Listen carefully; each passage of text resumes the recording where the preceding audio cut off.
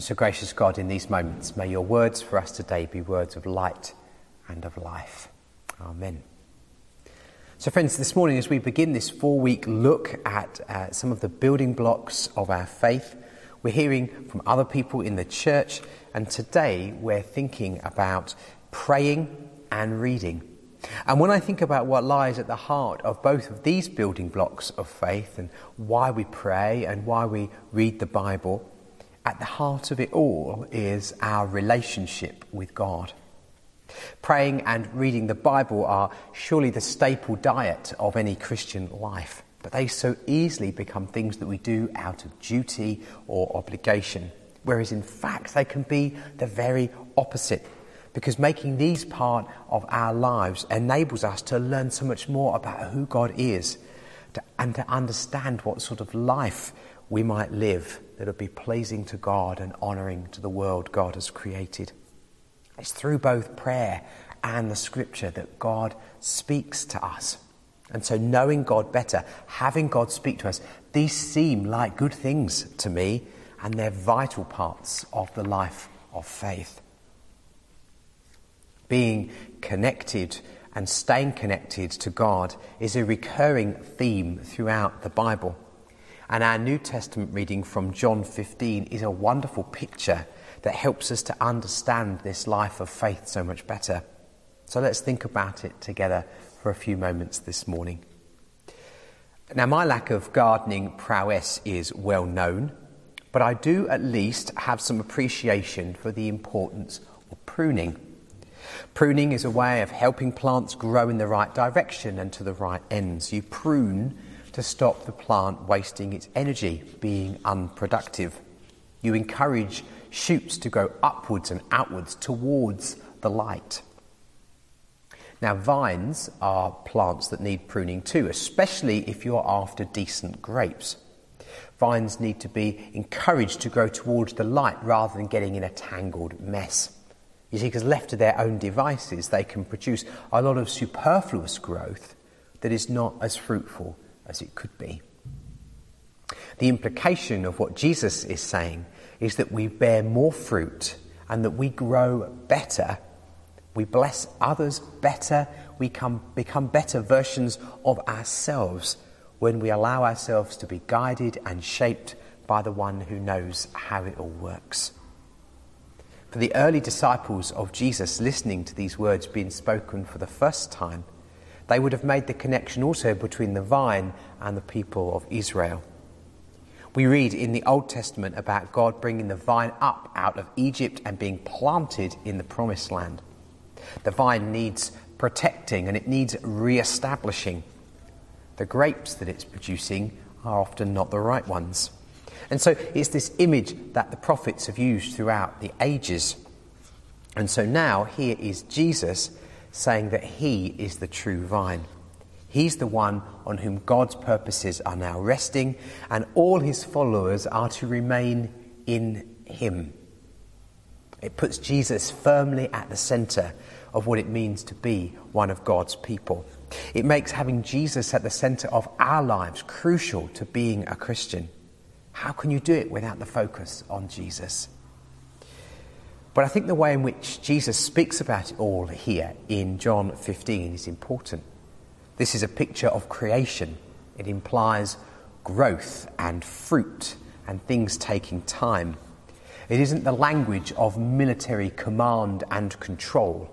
This is a way of speaking that speaks of gentleness and intimacy even, something that we are to cultivate in our relationship with God.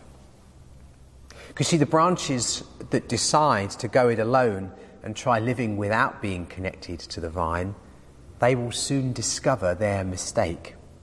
It's a bit like the flowers we had on our beautiful Easter cross last weekend. I hope you've been able to see some of the pictures. Those flowers looked stunning, and throughout the sunny afternoon they opened up. But none of them were connected to the rest of the stem from which they'd been cut, and those stems were obviously not connected to the roots either. They look good in that moment, but they will not last. They will flame out.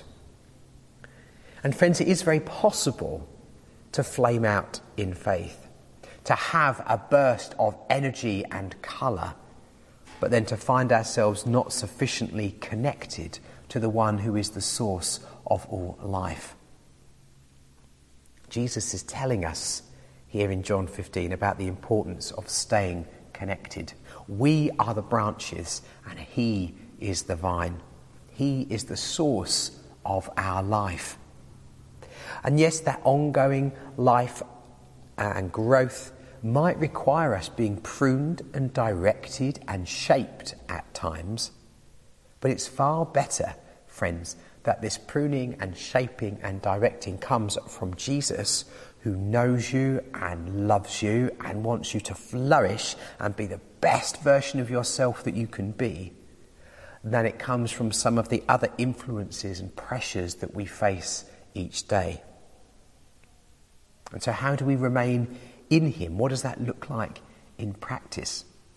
Well, I guess that's what the whole of these 4 weeks are going to be about, but it's particularly what today is about. Part of remaining in Christ is almost certainly going to involve being part of a community that knows and loves Jesus and celebrates him as its Lord. The Christian faith is a communal activity, not an individual endeavour. But more than that, we need to be people who make time to pray and make time to read our Bibles. We must make sure to be in touch with and in tune with Jesus, knowing him and being known by him. And so where do we start with prayer? Friends, if you're not sure how to reignite your prayer life, you're not sure how to pray if you've never prayed before, I'd encourage you to start with what we call the Lord's Prayer, a prayer that Jesus taught his disciples to pray. And sometimes when we pray, it's about not saying anything at all. As we heard earlier from Fred and Vicky, sometimes it's important actually that we listen and we're quiet and we let God move in our life in that way. And as we go on in our faith, sometimes it changes. During Lent, with our friends at Bellevue Baptist Church, we have had a daily office on Wednesdays, pausing at 8 in the morning and midday and 8 in the evening to pray, where we've worked through some liturgy and some set readings, and that's been so helpful for many of us over Lent. Others, I know, connect their prayer life with things that they have to do every day, so it's all woven together. I know of a friend who doesn't have a dishwasher, not because they haven't got space in their kitchen for one, not because they couldn't afford one, but they choose not to because that washing up time is also a time when they connect with God in prayer. So they've chosen not to change it because it's become such a helpful part of their life. The same with the Bible. Where do you start? How do you restart if it's waned? Well, just as with prayer, the place to start is with Jesus. And I would encourage you to read one of the 4 books of the Bible that we know as the Gospels, Matthew, Mark, Luke and John, 4 versions of the Jesus story. And perhaps just read a chapter a day and see what happens. As we go on in our faith, sometimes the way in which we read Scripture changes too. Maybe you'll use some of the notes that different organisations put together to go alongside our reading. You'll come to Bible study groups or other gatherings where it helps us get under the skin of different passages. We read other things to help us understand the Bible better.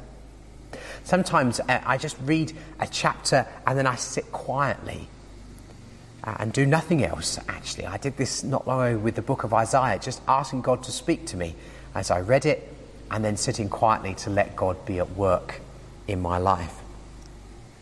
Whatever else does and doesn't change, though, different churches and Christian traditions all do this differently too. But whatever else does and doesn't change, it really is, friends, all about Jesus and connecting with him and listening to him and learning from him. That really is the ultimate building block of faith. Let's pray together. Lord Jesus, we thank you for the privilege that it is for us to pray and to read the Bible. And we pray that you would help us to stay connected with you. We invite the Holy Spirit to come and help us.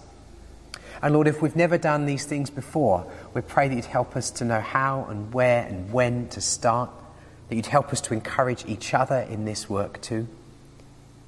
But Lord, if we have done it before but it has slipped or it's waned, we pray that you would give us a renewed energy and a renewed commitment to staying connected to you. And this we pray in Jesus' name. Amen.